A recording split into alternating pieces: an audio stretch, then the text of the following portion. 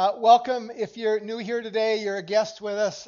We've been walking through a series called The Journey of a Lifetime. And the series fundamentally is about our journey towards spiritual maturity, but maybe more important is how do we help somebody else in that journey towards spiritual maturity?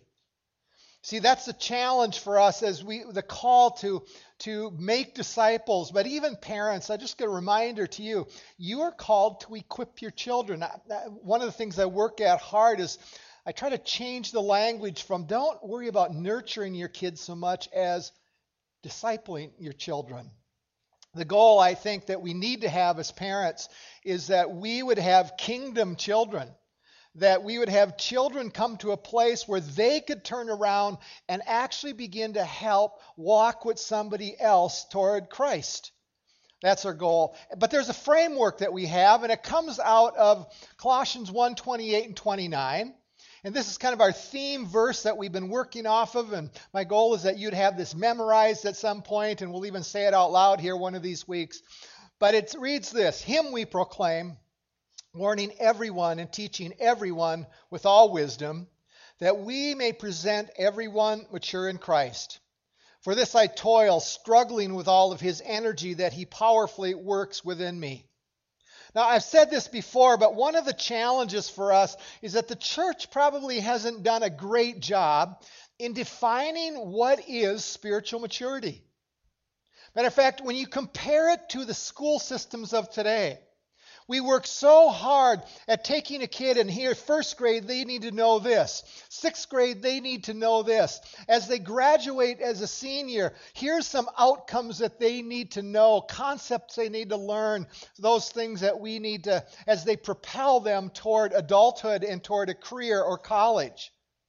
And when you translate that kind of thinking back into the church, you go, maybe we haven't worked very hard at really figuring out how to disciple people all that well. The other passage that we've been really using as a backdrop for this is 1 John chapter 2, 12 through 14. And this is a short text that gives us a picture of movement spiritually. It talks about children in their faith. And again, this is not age. Then it talks about young men, and you could put young men or young women, and then fathers and mothers. And it gives some qualities, some characteristics at those different ages, or stages, I should say, in terms of where people are at spiritually. And for today, I want to put, again, to remind you of 1 John 2. I'm going to put it on the screen. There's verse 13. It begins, look what I'm writing to you, young men. This is the middle category of spiritual development. Because you have overcome the evil one. There's a quality there. Verse 14, I write to you, young men, because you are strong. And the word of God abides in you, and you have overcome the evil one. He repeats that again. 3 qualities of a young man. So what we've been using is the idea of really illustrating it with this idea of bridges and pillars. This idea that in order to cross from childhood to this young man, young place, there's a bridge that has to be built, but there has to be these pillars, these ideas, these concepts that help us cross over to the next phase. So there is a development in terms of the understanding. And last week we finished actually the first pillar, and it was around this idea of the ability to overcome the evil one. And if you missed that the last couple of Sundays, it's online. You can go and listen to that. But it's really, how do we deal with Satan? How do we deal with the impact of the fall? Our understanding of sin and what really is it? But we need to approach another pillar here today. Because it comes from that phrase, it says this: you are strong. The quality of that young man. It implies that in the journey of a lifetime, this idea of moving towards spiritual maturity, spiritual strength is beginning to take place. And like building physical strength, building spiritual strength is absolutely crucial, but it's not about the muscles, it's about the mind, the will, and really the heart and even the soul of who we are. But the question, how does one know that we're actually developing spiritual muscle? Strength. Physical strength, we can see it when people are working out. And we realize that physical resistance often is the byproduct is strength, isn't it? But I think it's fair to say this, that spiritual strength is activated and it's demonstrated when adversity comes, when weight is added on to our lives. And I want to show you a passage this morning that really shows spiritual strength from Paul's perspective. Again, this writer of Colossians, but he's writing to the church of Corinth here in 2 Corinthians verse 4, and we begin verse 8. You know for yourselves that we're not much to look at. We've been surrounded and battered by troubles, but we're not demoralized. We're not sure what to do, but we know that God knows what to do. We've been spiritually terrorized, but God hasn't left our side. We've been thrown down, but we haven't broken. What they did to Jesus, they do to us. Trial and torture, mockery and murder. What Jesus did among them, he does in us, he lives. Our lives are at constant risk for Jesus' sake, which makes Jesus' life all the more evident in us. While we're going through the worst, you're getting in on the best. Now that's from the Message version here. But do you see the manifestation of spiritual strength here? Now, I got to remind everybody, it doesn't happen overnight. But when the world comes crashing down, God wants to build into our lives spiritual strength and the ability to have a power that overcomes that which the world is giving us. And the fact that John writes to these young men, says, young men, the quality is you're becoming strong. And we realize then something's taking place where people are moving from a childlike faith into a place where spiritual strength is happening. And it's a process again. You think of just even physical strength, how it takes time to do that. There's a spiritual purity that's, I think, kicking in here. And something's happening where there all of a sudden obstacles come into our lives and we can handle them in a different way. But the key to this movement, how do we understand as to how we get to this place? And how do maybe even ask the question, are we getting there? You know, when people look at our lives, do they see spiritual strength? Or do they see something else? Is there more childlike faith in who we are? Well, let me put up on the screen Colossians 1:29 again. There's a nuance here I got to throw into this.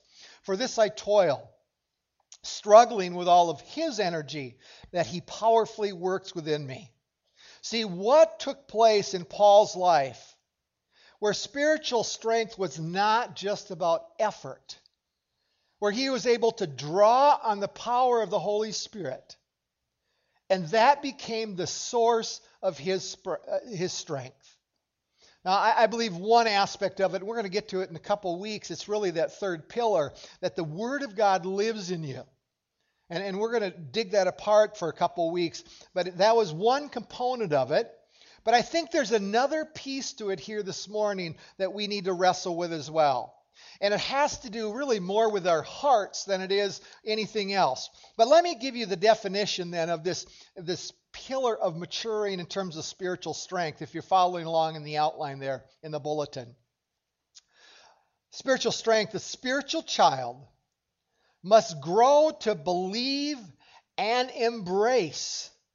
That's stronger than just believing.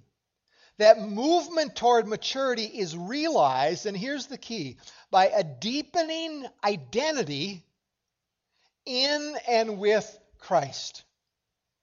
It's the idea of spiritual identity. See, I think it's fair to say here, though, as we look at the life of Paul, he was a father in his faith when he wrote these passages as well. But you go, where did it come from? Why did he have this power and strength within him that he could even draw on the Holy Spirit for his strength? So here's this piece, this critical piece that I believe is wrapped around this piece of spiritual identity in Christ. And the identity, folks, in order for us to have strength, our identity has to change.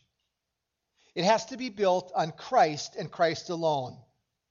But let me show you a passage where I think it shows this of Paul and his life. Philippians chapter 1. Now notice the context. I got to give you the context of this letter that he's writing. He is in jail here. That's his setting. He's in jail. And you understand, at that time, Nero is going after Christians, killing them, putting them in the arena to be slaughtered. They were struggling. It was a church that was exploding, but there was great deal of persecution. That is the context of it. Look at verse 18, though. Yes, and I will rejoice. For I know that through your prayers and the help of the Spirit of Jesus Christ, this will turn out for my deliverance. Do you feel the confidence of Paul even right there? Verse 20, as it is my eager expectation and hope that I will not be at all ashamed, but that with full courage, there's strength there. Now as always, Christ will be honored in my body, whether by life or by death. Now, even there, just to stop a moment, you realize he doesn't fear death. And a lot of people in our culture, even within the church, fear death. Verse 21, for me to live is Christ, and to die is gain. And if I am to live in the flesh, that means fruitful labor for me, yet which I choose, I cannot tell. I am hard pressed between the two. My desire is to depart and be with Christ, for that is far better. But to remain in the flesh is more necessary on your account.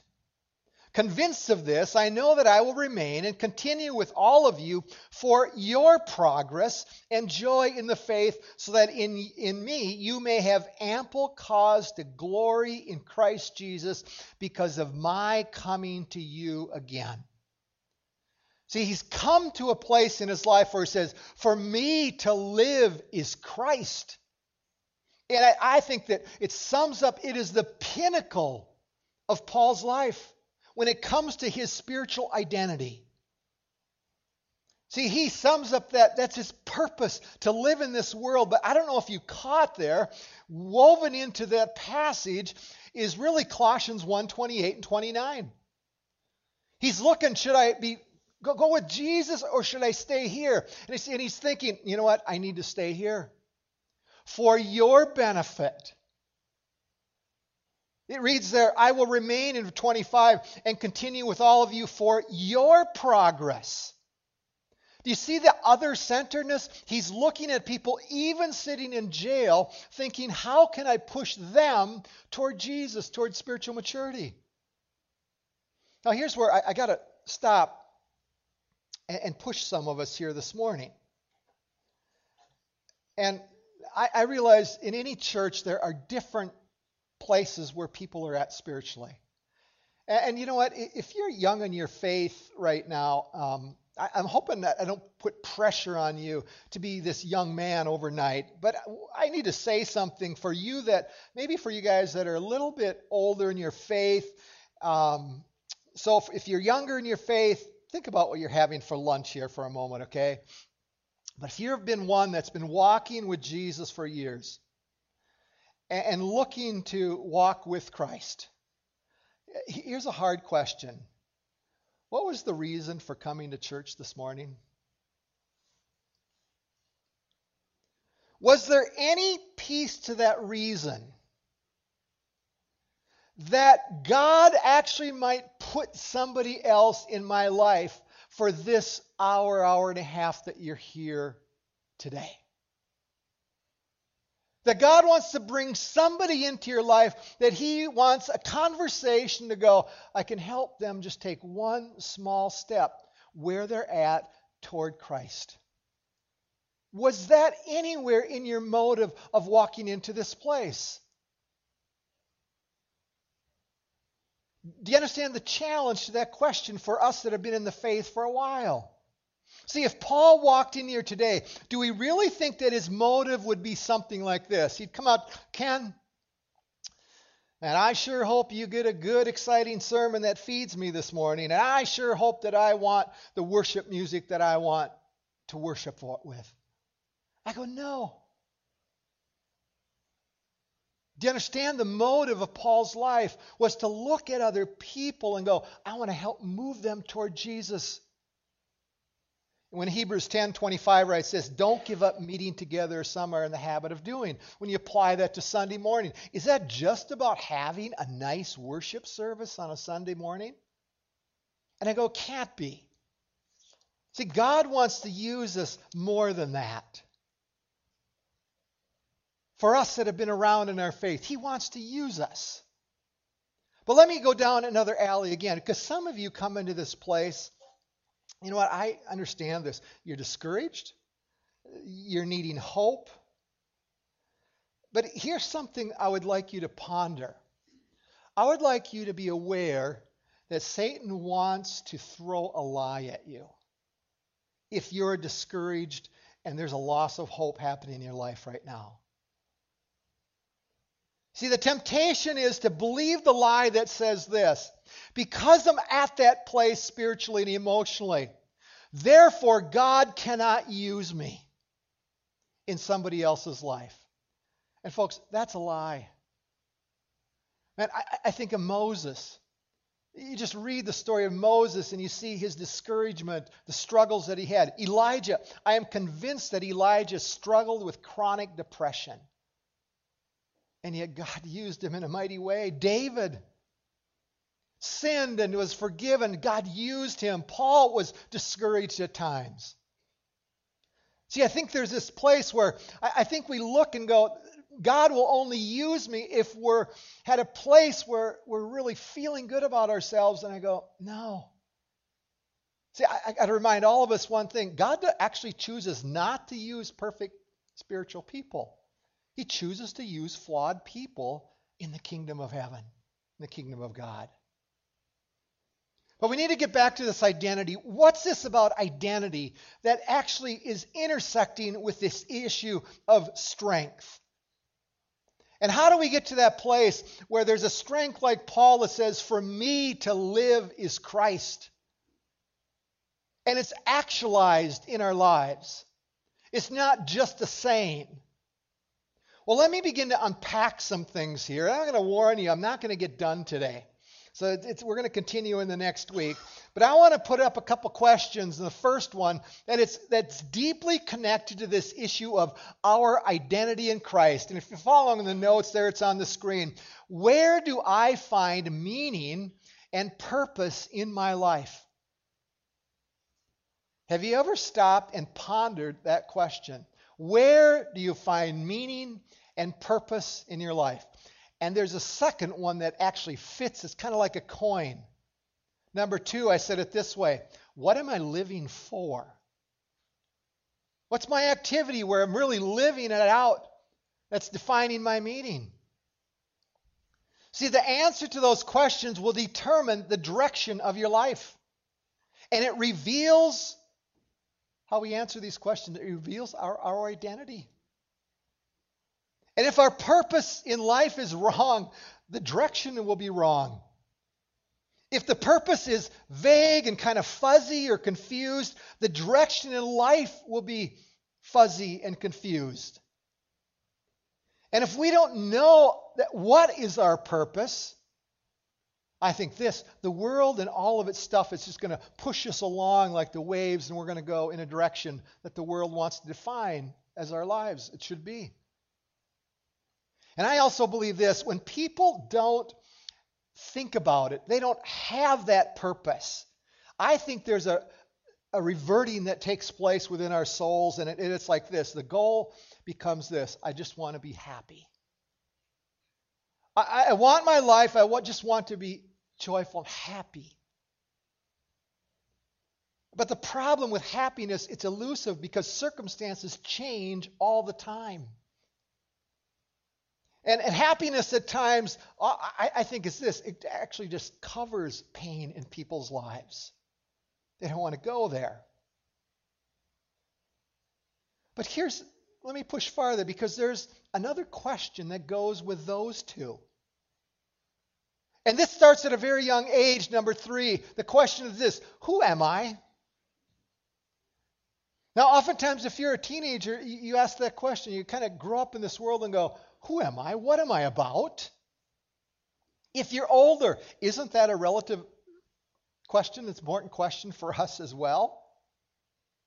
You know what? We go to work. We pay bills. We eat. We do this. We do that. We retire. We get old. And we die. Is that the purpose of life? But recognize those 3 questions all intersect in terms of our spiritual identity. But I got to go farther here, because there's 2 more questions that are planted deep within our hearts that have to do with our identity, our spiritual identity, and understand they're connected to the Garden of Eden and the fall. Number 4 for your notes, I said it this way: will I be accepted? And understand that question. It is the deepest longing within our souls, within our hearts. Will somebody accept me? We could rephrase it and say, will somebody love me? It is the longing of the heart, the desire to be loved and unconditionally accepted. It's a part of humanity, but the challenge is that the Garden of Eden and the fall shaped how we answer that question. But when a child comes out of a womb, when we celebrated some new births here the last couple weeks here, a child comes out, and deep within that soul of that child longs to feel the love of a mother. To be held in such a way, there's that caring touch of another person when a dad holds it, or a grandma or grandpa. A child wants to be loved deep within them, to be accepted. You know, and here's the reality. In a place like this, there's people today that don't feel loved and accepted. Years ago, I remember listening to a documentary. It was surrounding young moms. And they were interviewing this 13-year-old girl who had intentionally gotten pregnant. And I remember, it was so stunning. I remember the announcer asking her the question, why did you want to get pregnant? And these were the words that came out of her mouth: I just want somebody to love me. She was looking for a child to give her that deep longing of being loved. Do you understand the tension now that we live in a world where that longing is there? And if we're not certain of being loved and accepted, it creates another dilemma for us. Matter of fact, it creates another question. Number 5, I said it this way: will I be rejected? And you recognize that then becomes our greatest fear. I want to be loved so much, but what if somebody rejects me? What if everybody rejects me? Our greatest longing, our greatest fear. Here's the challenge, and I want to put up just a little bit of a illustration. I don't have it filled in, but you see on the screen there a person who is spiritually younger in their faith. And then you got this young man or woman that would say there's some spiritual strength and muscle growing. And then you start putting those questions to it. Where do I find meaning and purpose in my life? And do you realize that for a child in that stage of development, it is going to be profoundly different than a young man and woman, as well as a father down the line or mother? When you go to those questions, what am I living for? It's going to look different with a child in their faith versus a young man versus a father and mother. We could create those categories. We could fill in those blanks. Will I be rejected? The response to that. Or how I need to be loved. You understand there's a profound difference with what a child in the faith believes versus a young man versus a father and a mother in the faith. And we'll be going there here next week. But see, people want to answer, where's my life? Where's meaning in my life? And you think of other religions out there, and when you begin to layer religions on those questions, okay, you think of a Buddhist.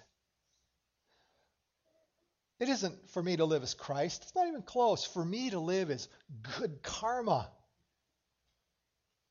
Why? Why is that the purpose? So that death will bring a better reincarnation at the next life. Islam teaches that the purpose of life is to live to obey Allah.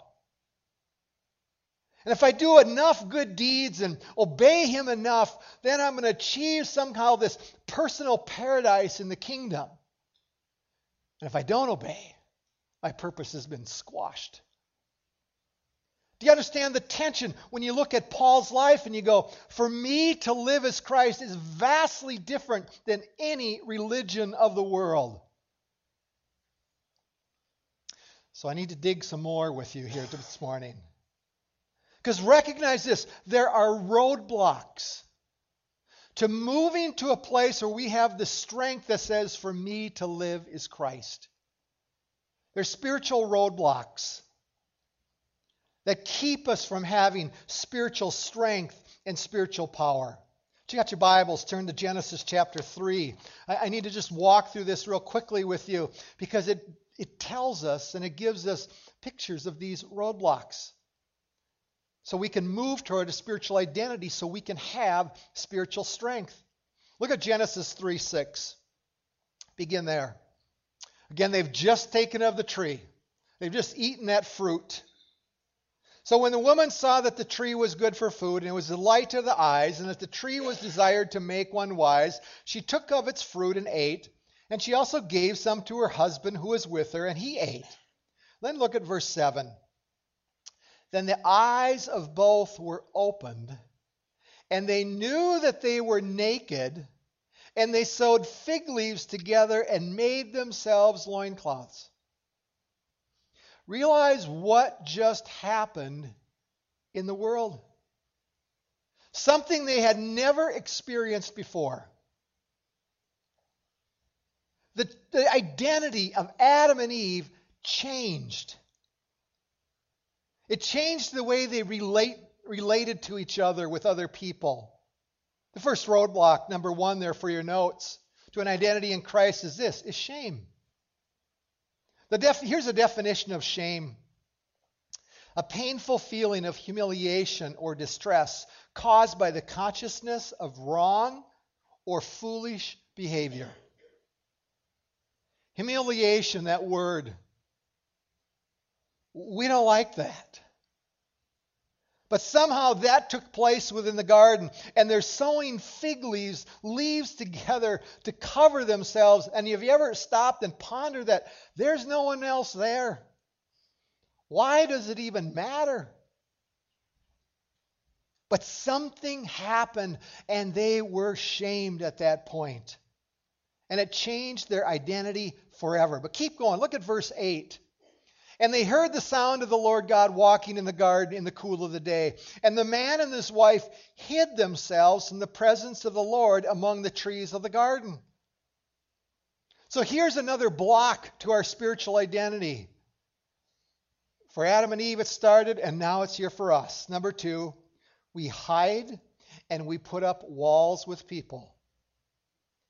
And that's spiritual walls and emotional walls. Think of an illustration like this. We meet somebody in the grocery store. Hi, Bill. And we walk up and start talking to Bill. And we go, Bill, how you doing? Fine. Isn't this great weather? And we don't know that Bill's daughter, we don't realize this, is Bill's daughter had just gotten picked up for drunk driving and has run away. But Bill won't share that. Why? Shame comes rolling in. What if they think me as a bad parent? What if? See, isn't it true at these times that when we hide that our identity in Christ, it goes straight to the toilet? For me to live in Christ, at that moment when we're hiding, it doesn't happen. It's the farthest thing from our mind, and it's the farthest reality from where we're at. See, spiritual strength, power, there is none at that point when we're hiding. Let me keep going. Look at verse 9. But the Lord God called to the man and said to him, "Where are you?" And he said, "I heard the sound of you in the garden, and I was afraid because I was naked and I hid myself." A third roadblock there, number 3, is fear. I was afraid, so I hid. But notice, I don't know if you catch this nuance of it. I hid myself. It didn't say we hid together.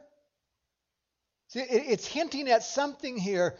Maybe Adam ran in one direction and Eve, they split up. I don't know. But at that moment, I realized this. I think this happened at this point, is that Adam emotionally abandoned his wife. But there's another roadblock. It's really the brother of fear. It impacts our identity. Number 4, it's this, is doubt. See, at that point, they were hiding. What's God going to do? And do you realize they had never experienced any kind of discipline in their lives? Do you see the radical shift that's going on in their identity? And yet somehow doubt floods in. And aren't we people at times where we doubt? And I can think back to when you're in school and college, some of those times where, you'd get those, occasionally those classes where your test, one of these tests would be like 50% of your grade. Remember those days? Maybe they don't do them anymore, I don't know. But we start thinking about that, and what if we go into that test and we know we haven't studied, we haven't prepared? And so we're going in kind of shaking and down. Okay, what if I get an F? F stands for failure to know. And what will my parents say to me? What will my parents do for me? What if this knocks my GPA down so I can't get a scholarship? You see, our identity all of a sudden gets confused in all of those issues. Will I be rejected if I fail? So let's hide. But there's one more roadblock on this issue of spiritual identity. It's number 5. We look to find someone to blame when life doesn't work. We become a victim to the circumstances. Look at verse 11. And he said, "Who told you that you were naked? Have you eaten of the tree of which I commanded you not to eat?" The man said, "The woman whom you gave to be with me, she gave me the fruit of the tree, and I ate." Do you understand what's taking place at this point? Adam is blaming the woman, but he's also blaming God. He's deflecting the reality of his own life. And it is shaping his identity at that point. God, you're the one to blame. See, when we become victims to what others have done and what others think about us, and when those roadblocks are part of our lives, and when we fail to deal with these roadblocks, there will be no spiritual power, no strength. See, do you catch the strength of Paul when he comes that he's sitting in prison and he goes, "For me to live is Christ." And then the response to people and the world just doesn't go into himself. It isn't just Jesus and me. He's still thinking about other people in the midst of that. But see, people looked at him and would say, Paul was a failure for being in prison. And if Paul wouldn't have had an identity that said, "For me to live is Christ," do you understand where he would have gone? God, you promised that if I served you, you're going to keep me from this stuff. God, why do you do this to me? And he didn't do that. In prison, he goes, "For me to live is Christ."